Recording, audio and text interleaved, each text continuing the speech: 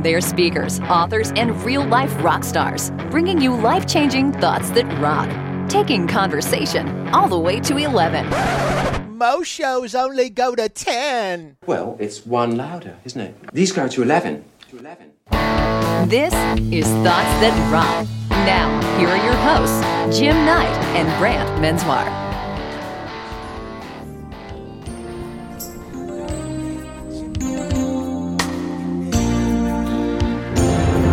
Have you ever heard the wolf cry at the Walk-on moon?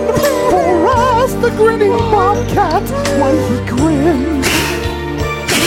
Can you sing with all the voices of the mountain? Can you paint with all the colors of the wind? Oh, I like the paint. Can you paint with all the colors of the wind? Masterpiece. You used all the colors. All of them. I heard every swish. I had very fast brush strokes. Welcome, everybody. Thank you so much for joining us Sound on like Thoughts nunchucks. That Rock. It is the podcast that is about exchanging pieces of life-changing advice. Yup. We try and do that in about a half an hour, but we wind up around 45 minutes. This episode is sponsored by Bookie Call. Bookie Call. It is the book discovery platform that we created. Everybody knows it. Everybody's doing Everybody it. knows it. Everybody's doing it. They're downloading it for free because it's free. Doesn't cost anything. Nope. That's what that means. It's amazing, and we match people with books. So get off of Tinder and get onto Bookie Call, and be safer. Yeah, because people suck. Date a book. Yeah, that's what I say. Ba-doom. Listen, if you do like this show, just take a second and Maybe. just give us a review. That would be awesome for us. 5-star rating would be appreciated. Yep. A little written review. You know, you can put any words on there. Maybe one word, as Brant likes to say. We'll take it because all Or of that helps. Greatest podcast ever. Ever. And you could spell it EVAH with an exclamation point if you want to, just to make a point. And listen, it's big for us because people, they take a look at the show, they wind up liking it, they download it, we make a little bit of money off the thing. Show growth. We're able to give a little bit more money to some people in need. That's right. Thoughts That Rock supports Cannonball Kids Cancer. That's who I was talking about. That's right. And their fight for finding and funding treatment options for kids who've run out of options. We think they're amazing. We know you will too. You can check out how to get involved at cannonballkidscancer.org. Do us a favor, check that out. I honestly, I think you would dig trying to help out that group. Yep. Listen, we know how busy you are, and Super grabbing some busy. time to step away Yep. and just amp up your life. We get it. Like we're in the same boat. Yep. We're super busy. Super busy. But listen, we go out of our way to make sure that we listen to the show every week, We try to. and mostly because we have to from a quality assurance Well, standpoint. don't give away our secrets. Sorry. But listen, we understand you're doing two things at once, right? You're That's listening right. to the show, Yep. but you could be doing something else. Yep. Like you could be unpacking groceries from Kroger. Where's the lettuce? Maybe you're slathering up Crisco on a flagpole. What? Maybe you're sharing Skittles with a stranger. Open your mouth. Does it really matter to us? We just want to be the half hour you've been looking for.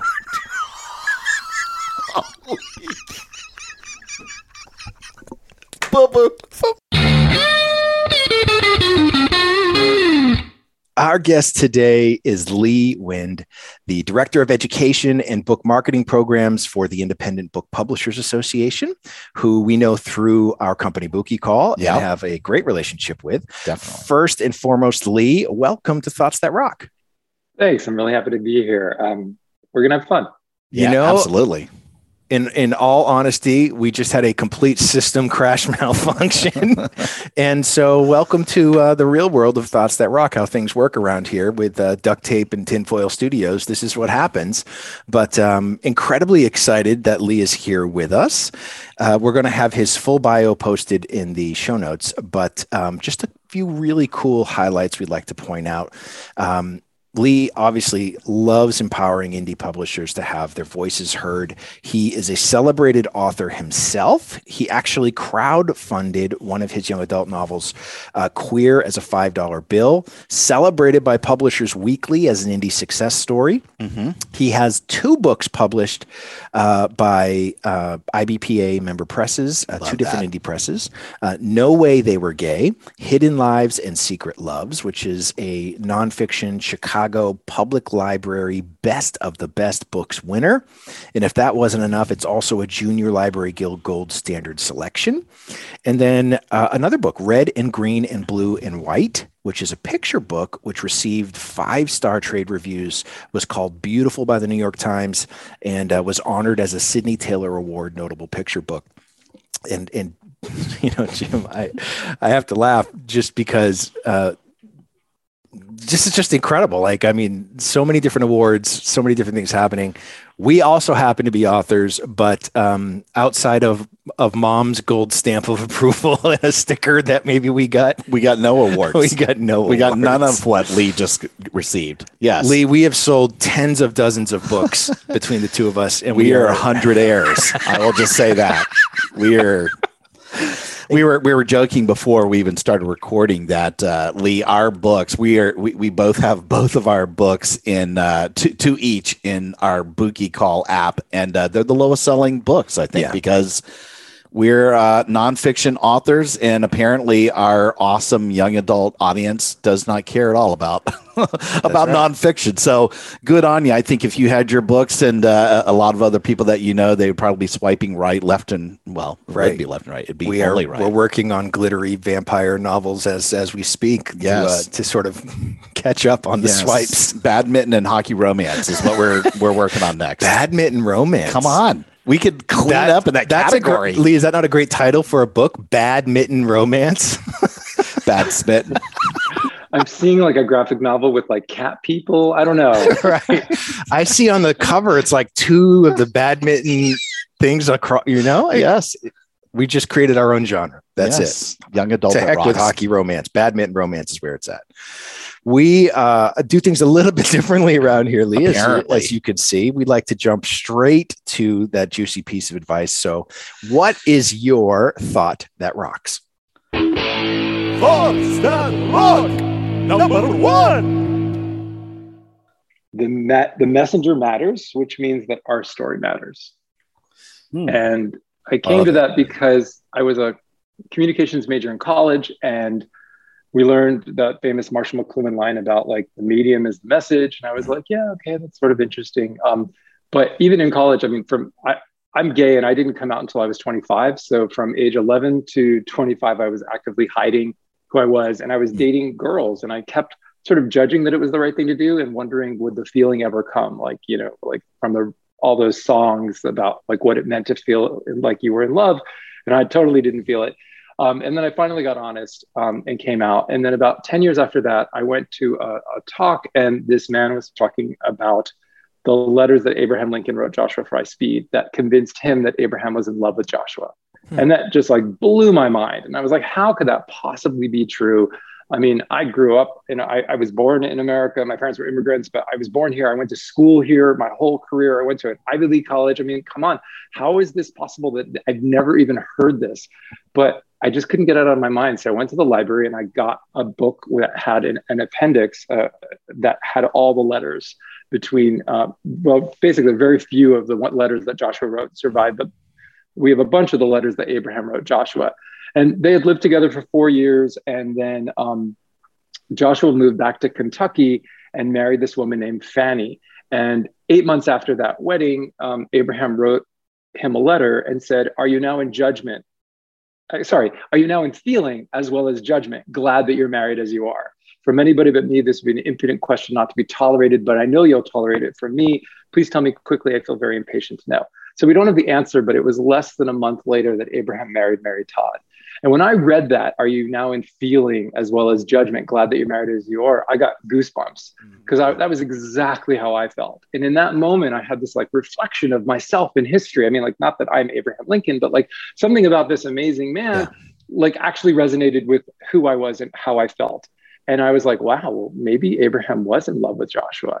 And then that kind of was like, I'm even getting goosebumps saying it now, because it's just like the idea that this guy like on Mount Rushmore, on the $5 bill, on the penny, could be this guy who loved another guy in history. You know, when I grew up, we didn't have the internet. We didn't have all these, you know, all these people in the limelight that were queer. And what it meant was that I just felt incredibly isolated and incredibly alone. And I thought that I was the only guy that liked other guys. And that was super, super difficult. So like, then I started to think about like, you know, the sanitization of history. Like, well, who gets to tell the story? And how do we, like, what's their agenda? Because clearly, like, these aren't new letters. Like, these letters were, you know, from the 1850s and stuff. And I was just, I just started to do more and more research. And then I got kind of like, well, that would be a cool novel. So that was actually or a cool movie. Novel. Where's that movie? Can you imagine somebody putting out something like that now? That would blow people's Well, I thought minds. that like, if I could, like, I don't have a time machine, right, to go back and tell myself. So I thought, well, I'm a writer. Let me write a book about a kid today, kind of my proxy, right? Like a kid growing up in a small homophobic town that discovers this letter, has the same goosebump moment I did, and decides he's going to out Abraham Lincoln and change the world because everybody loves Lincoln. And of course, it just blows up a big conservative firestorm. Yeah. So as I was writing that novel, I just got so much more evidence that supported that Lincoln was in love with Joshua. And then beyond that, I just started to collect all these other stories, like Mahatma Gandhi, that the love of his life wasn't his wife Kasturba, but it was this German Jewish architect named Hermann Kallenbach. And Eleanor Roosevelt, that the love, you know, she was married to FDR, but and had kids with him, but she was in love with Lorena Hickok and had this, you know, decades long romance with her. And then I was learning about Wewa, who was, you know, a member of the Zuni nation and was sort of celebrated as a princess of you know, from native culture, and yet was a third gender person. And when it was found out that Wewa didn't have a female body, was sort of, it was this scandal in Washington, D.C., even though Wewa had been this sort of ambassador for their people. And I just thought that there was so much there about, you know, the false facade of history as we teach it in our country, that like the only important people in history were straight, white, rich, cisgender men from Europe. And it kind of excludes all the stories of women and people of color and, you know, men who love men and women who love women and people who loved without regard to gender and people who lived outside gender boundaries. And I thought, well, I mean, when I learned history in school, it was taught very dry. It was very much like dates and names to memorize. But I thought, wow, a book that sort of dismantles that false facade of history, that actually sounds kind of interesting. Like even I would want to read that. So that became the nonfiction book, No Way They Were Gay. And what I was trying to do, and what I always try to do, is bring forward the voices of the people from history and really use the primary sources, because I feel like, you know, and be really transparent about like what's me and what's my interpretation and what's the voices from history. Because so much of this, what's happened with the hundreds of years of historians, is that they're changing the facts on the ground, right? Like they're changing the pronouns. So like Shakespeare is a great example. He wrote 120 some sonnets to another guy, love sonnets. But when they were published, they changed all the pronouns. So for 150 years, the version of the world that Shakespeare, of those sonnets were altered, you know, away from what they were intended. I never knew that. And it just like, I just kept finding more and more of these things. And it got me to think about like how it's not just the message. It's not just the message. It's not just the medium. It's who is filtering this information for you. Because if they have an agenda, they can completely skew the facts, and they can shift our perceptions of who belongs at the table today, right? Because that's what history is. History is like, you know, if you know that you have a place in history, I think you feel more secure and you have a place at the table today. And if you know you have a place at the table today, I think you can imagine a future with no limits. Right. But if you don't have any history, if that's sort of taken from you, then you're sort of rudderless and you don't have any foundation, you know, to build on. So I kind of feel like, I mean, I can't do it all. I can't, you know, but I'm queer, and I got so excited about this history stuff. And then it made me realize that this is connected to publishing today, right? Right now we have 5, but it's about to be 4 major corporations that decide everything that gets published in the US. Yeah. And there are a lot of really well-intentioned people at those companies, but at the same time, they have a very singular motive. Yeah. And, that is the sort of, nothing against money, but that is really like to make money and to deliver to their shareholders. Yeah.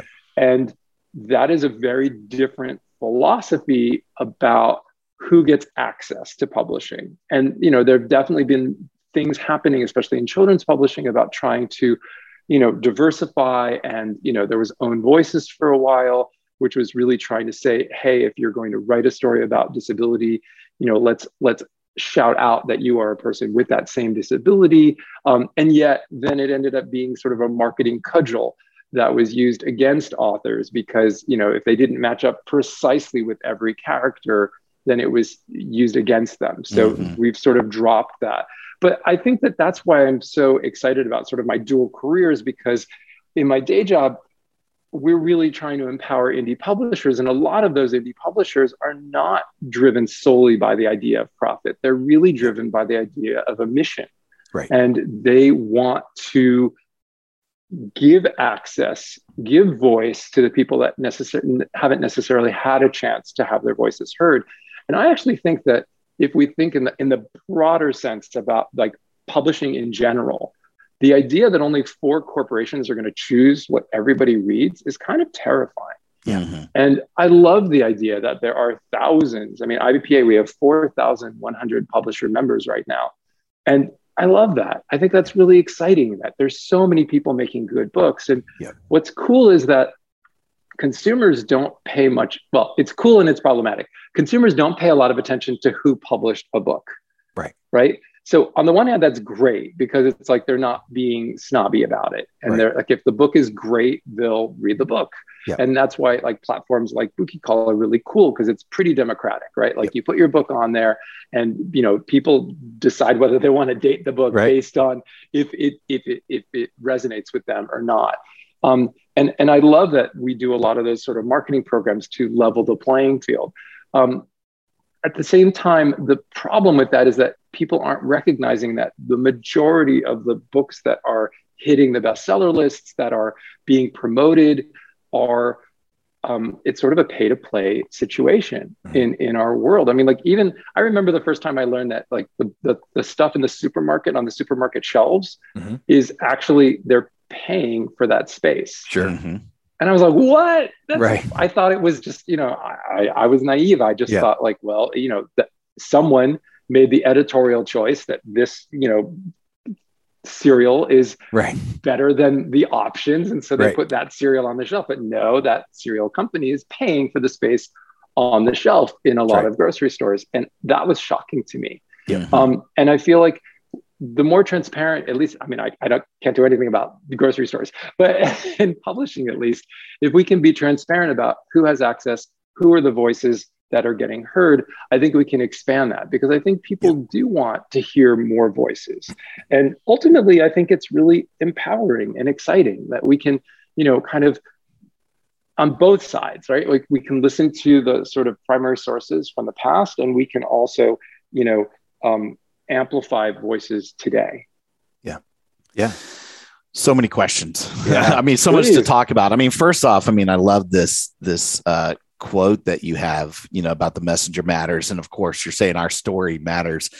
I think, one of the first questions we would normally ask would be, how did that affect your life? And it's very obvious. I mean, I think without putting words in your mouth, I think you probably consider yourself a historian, at least maybe a revolutionary historian. You want to either make sure that people are hearing the full story and not just what's been filtered is sort of what we got out of what you were saying, but also how did that affect your life in the role that you play? So in this specific IBPA role, I'm wondering, like, how does that parlay over? Like, I know you were sort of alluding to that now, but how is it that you can make those that might be underrepresented, or how can you talk to an independent publisher and say, listen, I want to make sure, and again, I don't want to put words in your mouth, but how exactly do you make sure that you're giving a voice to everybody for those that want to have a voice? Because you have a pretty influential role. And I think maybe along with that, a part two to this, and you can merge these two questions. Do you, Lee, separate sort of your personal life, your personal opinion versus your professional one? Like, how does that ultimately seep over into your executive role at IBPA? Sure, thanks.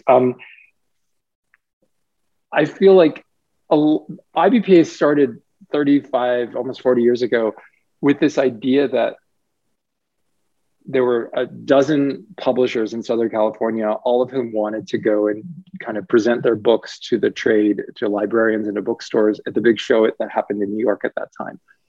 But doing a trade show is super, super expensive.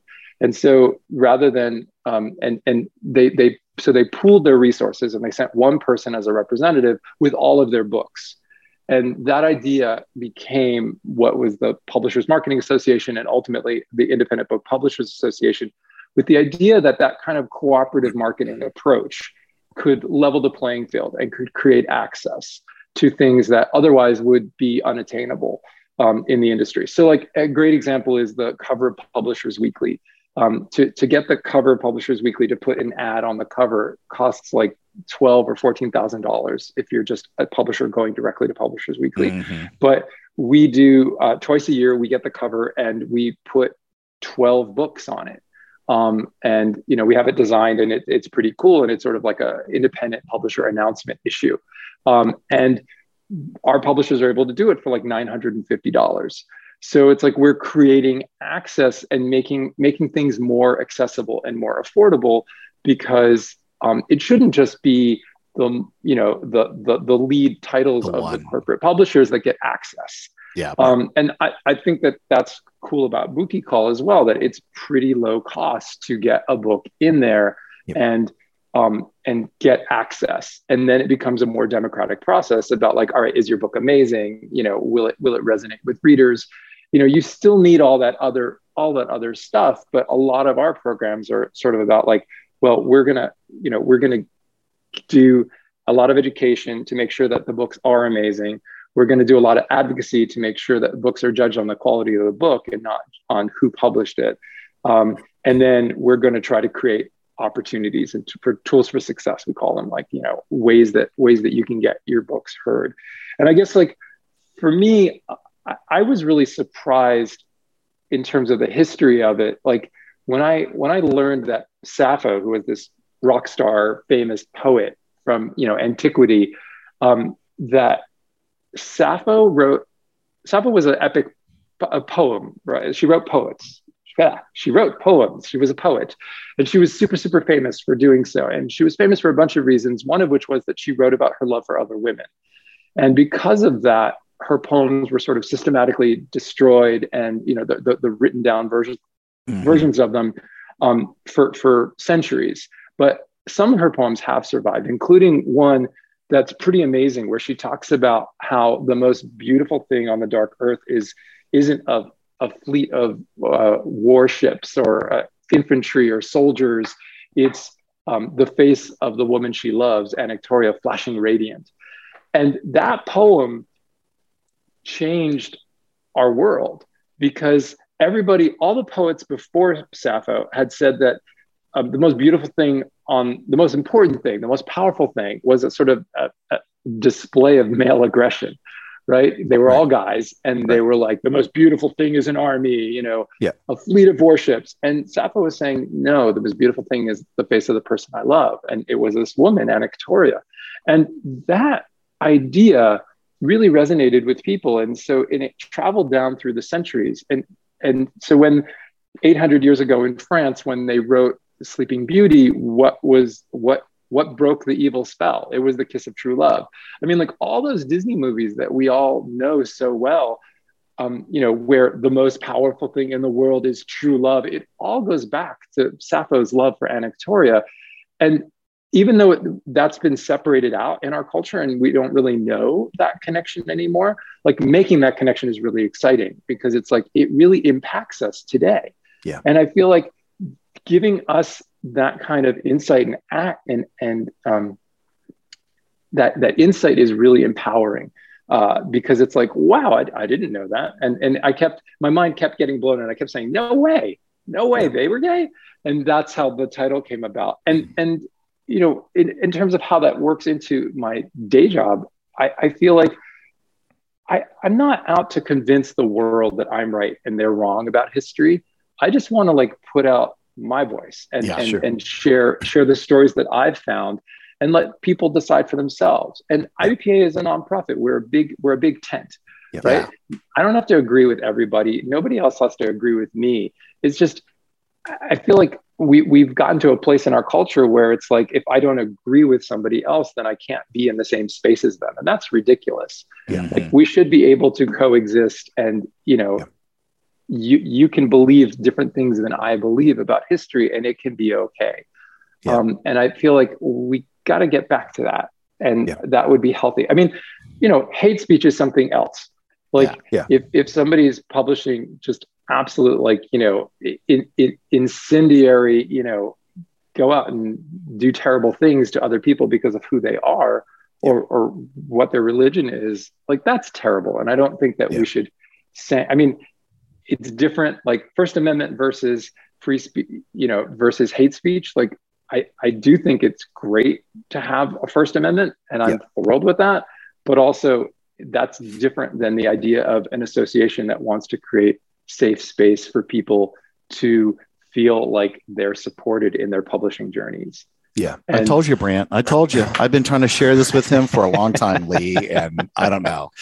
So, you know, I come out of this and I think it has me thinking two different things in two different directions. So first and foremost, you know, I was watching, there's a new documentary on Netflix that's talking about women in the adult film industry and porn, right? And how there is so little representation from the director's position or the producer's position that is basically the people in charge of the narrative. And why this is becoming so important for them is that with only one perspective being pushed forward this entire time, something like 40% of kids' sex education now comes from watching online porn. And so if the narrative is not the truth, if there is only this male dominated, you know, demeaning thing of what they think women want, that's their only experience. If they have zero sexual experience, they come into this space, and it's dangerous, and it's just not real. It's not true. And so the underrepresentation of their voices, the messenger matters. It's they need to frame stories in a way that's centered around a healthy relationship, not the opposite. Which brings me to, you know, in Florida here, we're dealing with this whole "Don't Say Gay" law, and now it's basically taking away the opportunity to tell the truth to kids at a certain age or younger, and they can't acknowledge that they come from a same-sex family or anything like this at all, which is, as you can imagine, is incredibly damaging to these kids, to make them feel like they're doing something wrong or that their lives aren't normal in some way. It's just that narrative is such a suppressive, awful narrative that they now have to live by or face repercussions from the government. I come back to the messenger matters, where we, the proponents, the ones who are saying, hey, listen, this is unacceptable, we are not going to stand for this, as you can see, has little effect on things passing or becoming reality. So I come to this point of the messenger truly matters. The larger your platform, the louder your voice, the more people you can affect, the more that responsibility is for you to stand up and say something. Because until we reach a certain stature, until we have somebody who has enough reach that says this is unacceptable, it's going to take millions of small voices to reach that loudness, to change the narrative. What is your advice, Lee, to people who, I mean, we're all doing our part. We're all saying the things that need to be said, but we're not being heard. So what is your advice of someone who has not just lived this, but now written about it? And what is it that we can be doing more than what we're already doing?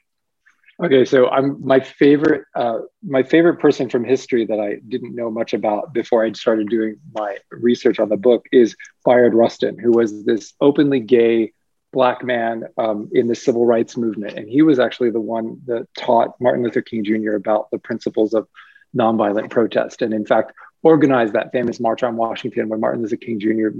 made his amazing "I Have a Dream" speech. And Bayard had this incredible quote where he talked about, he was asked in the 1980s, does he have any advice for other, Black gay activists?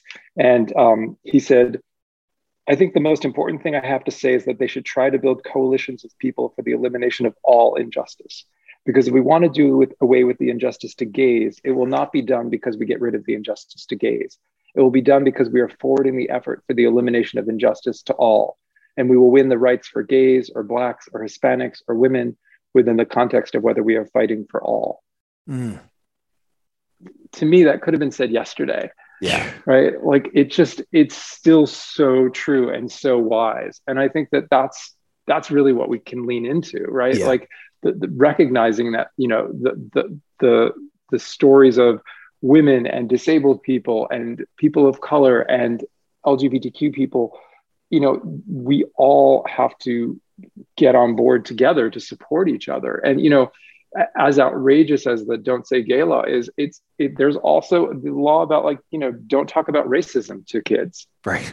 Like "Don't Say woke" or whatever. Right. It's just, they package, I guess it started, politically, a long time ago when they were like, let's call it the Clean Air Act and allow, companies to put more pollution into the skies. Yeah.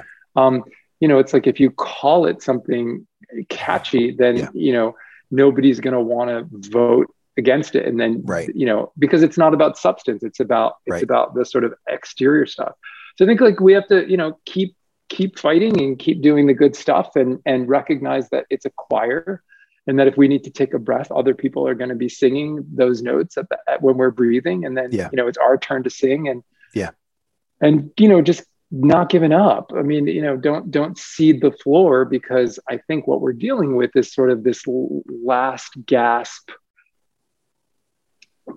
flailing, grasp of patriarchal privilege and power, and they don't want that disturbed. And rather than thinking of let's just build a bigger table so more people can sit at it, they're like, I don't want you to take my privilege. Not recognizing that, well, maybe nobody should have that privilege.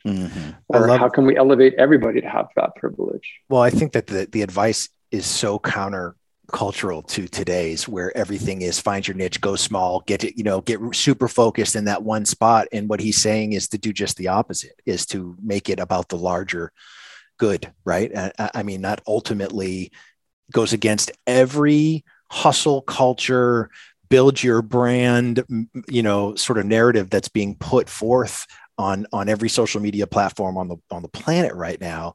Is actually just the opposite. Go bigger, don't go smaller. Mm-hmm. Well, it also is the idea that your niche is my niche, right? Mm-hmm. It's like what you're fighting for, I should be behind. I should support you. Yeah. Because that is how social change happens. Yeah.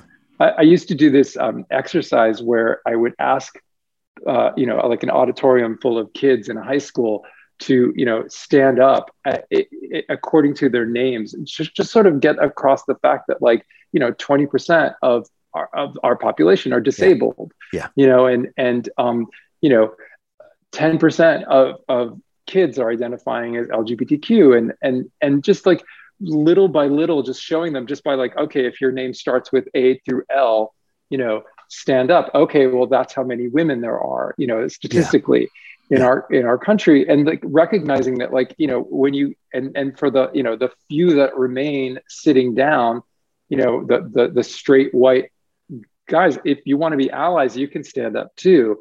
Yeah. And then ultimately you have almost everybody in the auditorium standing up. And I know there's awesome. A little bit of peer pressure at the end, but I love it. But it's a good reminder that if enough of us stand up, all the different minorities are actually the majority. Yeah. And and for those of us that have the privilege of being white guys, like the three of us, it's incumbent on us to be allies to those other people. Yeah. Yeah, for sure. Well, and I think that probably leads in really to the thought that we wanted to share too. And I think when we were trying to decide what would be a great corresponding thought to yours, I think in a lot of ways, this, we're going to use a quote here from David Levithan, the great, young adult fiction author, and a lot of his characters and storylines are LGBTQ as well. He specifically focused on that. And that's really where he came to prominence. I think in a lot of ways, Lee, he's saying the same thing you're saying, but he just takes a little bit of a spin. And this is the quote.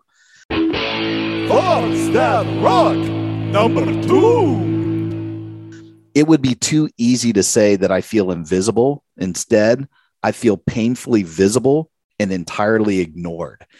And I think that exercise that you were talking about doing in a high school gymnasium is sort of the same thing. I think, I think his point, what David was saying and what you might be saying, is people in a lot of ways are cognizant of the existence, but when people are choosing to ignore them or somebody's lifestyle, I think that makes it even worse. If you're ignorant, that's one thing, because now it's about education. It's like I used to say, I thought I was a fairly good trainer when I was working at Hard Rock. I was there for 21 years. I thought I could train just about anybody. Knowledge dump, skill building, yes. If you choose not to then run with the information, the education, the best practices, well, then shame on you. And I think this is sort of, if I could sort of interpret what he's saying is, if you're aware of it and now you choose not to acknowledge or celebrate, or as you said, be an advocate for them, well, then, it's your fault. And I guess my question would be, have you found maybe in the book publishing world that this is really now starting to change? Because, the general public's perception is starting to change. There are more people that are either coming out, they feel more comfortable with it. Certainly from book publishing, as we were talking about at the beginning of the show, we see so many people writing, particularly maybe in this young adult area, this fiction world, whether it's sports romance, gay hockey romance, like that is pretty predominant now. I think that we're starting to see more and more of that. Our good friend Sawyer Bennett, she's written like 90 books or something like that. And she tries, she jumps into other categories and she just goes, I just know my sweet spot. I know what my audience wants. And more people are just gravitating to that. I would think, Lee, that you're probably seeing the same thing in your own industry, that this is becoming a little bit more widely celebrated. And just to put a little bit of a point on it, if people are choosing not to see it or advocate or celebrate, well, then shame on them because they know better, right? Yeah, I mean, I think that I love the term celebrate, because I feel like all our lives we're told, we should, teach tolerance, but tolerance is a pretty pathetic goal. Yeah. Right. Like I'm gonna see you, bare minimum, tolerate you. Right. Yeah.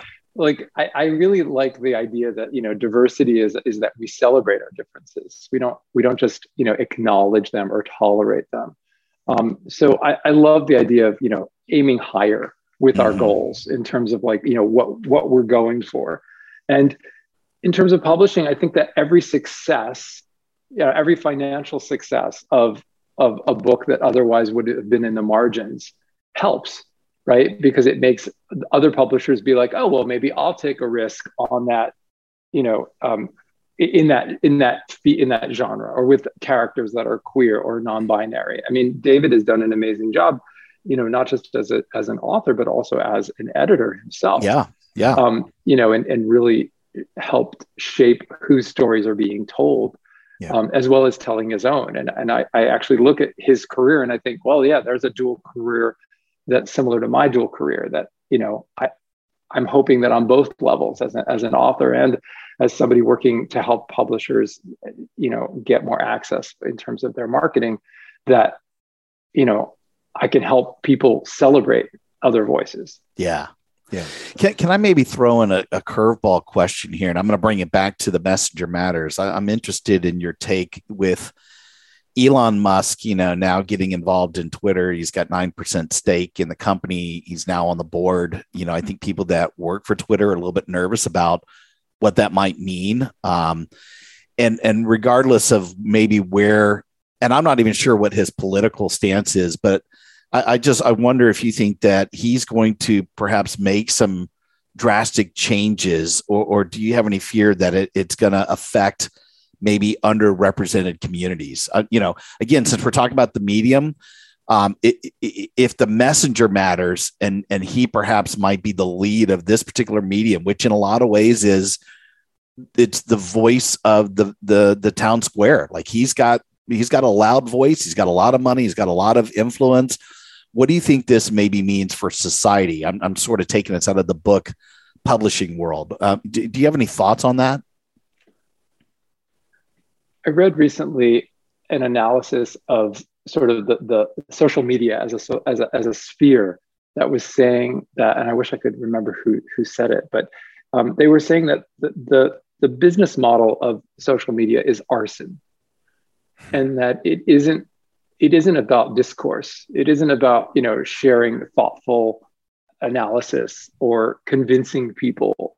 It's setting fires. Yeah. And I spent a lot of time on Twitter, and I haven't been on Twitter in almost 9 months, wow, because congrats. I don't find it a safe space. Yeah. And I feel like I feel almost physically unsafe going into Twitter and making myself available in that space that nobody gives a.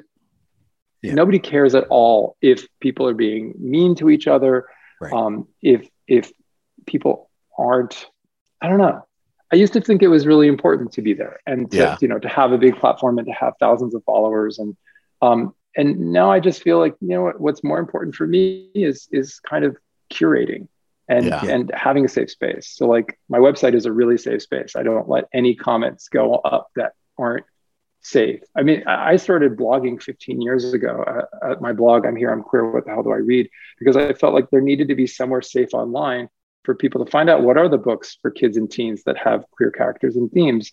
And at the time, there were maybe 30 books that had it. And I remember there was one review of a book on Amazon, and it was this very sweet book by Todd Parr called The Family Book. And it was like, some families look the same. And it was like a picture of four dogs that were all sort of similar. Some families look different.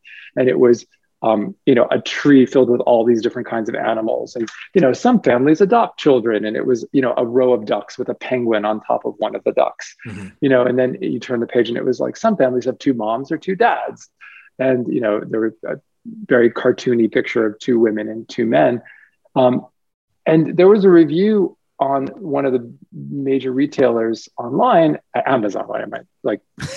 Yeah, why try to hide it? Yeah, really.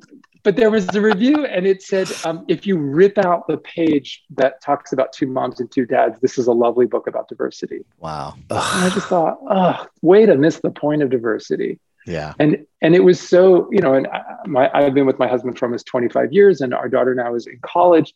But at the time I read that and I was so upset because it wasn't, to Amazon, it wasn't actionable. They do not care. Right. And I thought, well, I don't want people who are interested in finding a book that supports their family and that represents their family to see that review. That just feels hateful and mean. Yeah.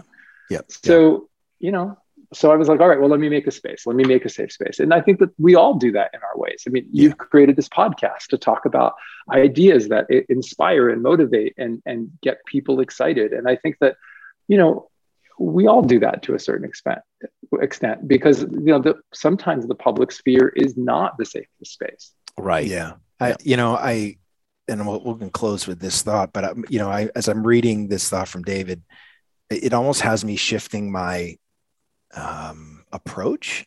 So I spent a number of years in the sort of the anti-human trafficking space, right? I was the artist in residence for Not for Sale campaign, which is one of the largest anti-human trafficking groups in the world. And, one of the things that we used to say all the time is that we have to be a voice for the voiceless. And that's what our message was. But as I read this quote, I'm actually feeling guilty about saying that now, because I'm reading it as if we become the voice for the voiceless, we sort of take away their voice. We should be amplifying the voice of the ignored. is I think a much better approach to what this is that don't take away their voice and put yours in place. Actually amplify the voice that's not being heard. And there's a massive difference in that approach than just trying to be a superhero, right? I mean, I think that's I'm really feeling convicted over that in this moment of feeling like, I mean, we did a lot of good, but man, if we would have just amplified the voice of the ignored, maybe we could have done more. Because sometimes the superhero thing is passing the mic, right? Yeah. I mean, ultimately that's, I think is something that is going to make me think twice about even the work that, Jim and I do a bunch of work in different philanthropic areas. And it's, fortunately for us, it's because we have decent platforms and can get the word out. But in reality, what we need to be doing is letting them be the voice and us just amplifying it more than us trying to spearhead. But if you think about the tip of the spear, what we do now, I think even if you felt guilty for that, we make up for it now, not to pat ourselves on the back. But Lee was talking about this earlier in 2 of our 4 businesses, one of them being Thoughts that Rock here. We're very agnostic. If you look at the diversity of the guests that we've had on, we've had super conservative people. We've had super liberal people. We've had all walks of life. And the conversation, everybody has a voice on that. And I feel equal when we're all talking. And so we have a platform that is approachable to everybody on that regard. But then I also think about Bookie Call, since you were talking about that, Lee, again, very democratic, very agnostic. We sort of have the same filters that you do. We're going to make sure if a book's going in there, it's well written, it's of quality. It's not something some jackwagon wrote yesterday and we're just throwing something up there. But we've had all walks of authors and topics. And unless it really was pure hate speech, we're making stuff available, that's out there. And I think maybe you are giving the mic to as many people as possible. So I feel like you make up for that anyway. And even then, I mean, I don't think you should feel guilty about that work, man. I just think it's fantastic. I think it's a different approach. And when you put the thought process behind, when you amplify the voice of the ignored, you include them. And I think that's my point, is that we shouldn't, not that we do this, but anyone, if this is what you're trying to do, if you're trying to get the word out, don't take the person out of the conversation. Right. No, that's a good point. I think that's, especially if they're not being heard, because you're actually proving the point is that, well, I have a bigger platform. I'm more important. I'm not, whatever that might be. So let me do this. You're doing the same thing, just in a different way of minimizing the person's voice who actually needs to be heard. That's why our good friend Ty Bennett says it's way more important to be interested than interesting. I think if you're right, if you truly want to celebrate somebody, a lot of times all they want to do is be seen and be heard. And so I think that's a great point. I love it. And I think, Lee, you're doing this in the world that you are. Both, again, this is sort of my first question, was both in your personal and professional life. If people want to stay in touch with you or learn a little bit more about you or just about the IBPA, where can we send them? Absolutely. So online for me, it's leewind.org. I think that's sort of an inside joke about the fact that, I am so mission driven. It's not making money being an author. You personally are nonprofit. Yes, right. I do feel that way. Yes. But then in terms of the Independent Book Publishers Association, we have a pretty funny online URL. It's IBPA, the initials for Independent Book Publishers Association -online.org. Which is incredibly intuitive, but you can also just search it on Google. Yes. And it'll be in the show notes. My email will be there, lee@ibpa-online.org. It just rolls off your tongue. Yes, so easily. Totally. I'll tell you what's going to be really funny for us is to look at the show notes, because we have somebody on our staff that does a lot of the research, and Lee did some name dropping of some poets and authors, and she is going to be educated. Busy. That thing is going to be perhaps the longest show notes we've ever had, and I love it. It's good. Listen, brother, we are incredibly thankful that you spent some time with us. You know, we love you and the work that you do. Thank you for sharing with us. This is honestly has been one of my favorite episodes in the couple hundred that we've You're welcome. sort of done. So, probably because of Lee, not so probably much. because of Lee, Right. not you. I understand. It's I'm in fine. spite of you that this was great. I feel seen anyway. But thank you for just honestly sharing from your heart, being a voice of reason. Yeah. I think that's desperately needed in these times. And so thank you for spending that time with us. Absolutely. Thank you. And thank you for letting it really be a conversation where we all kind of learn stuff. And I think that's the best kind. I love right. it. It's great. All right, Fantastic. brother. We'll talk to you soon. Take care. Rock on. Thanks.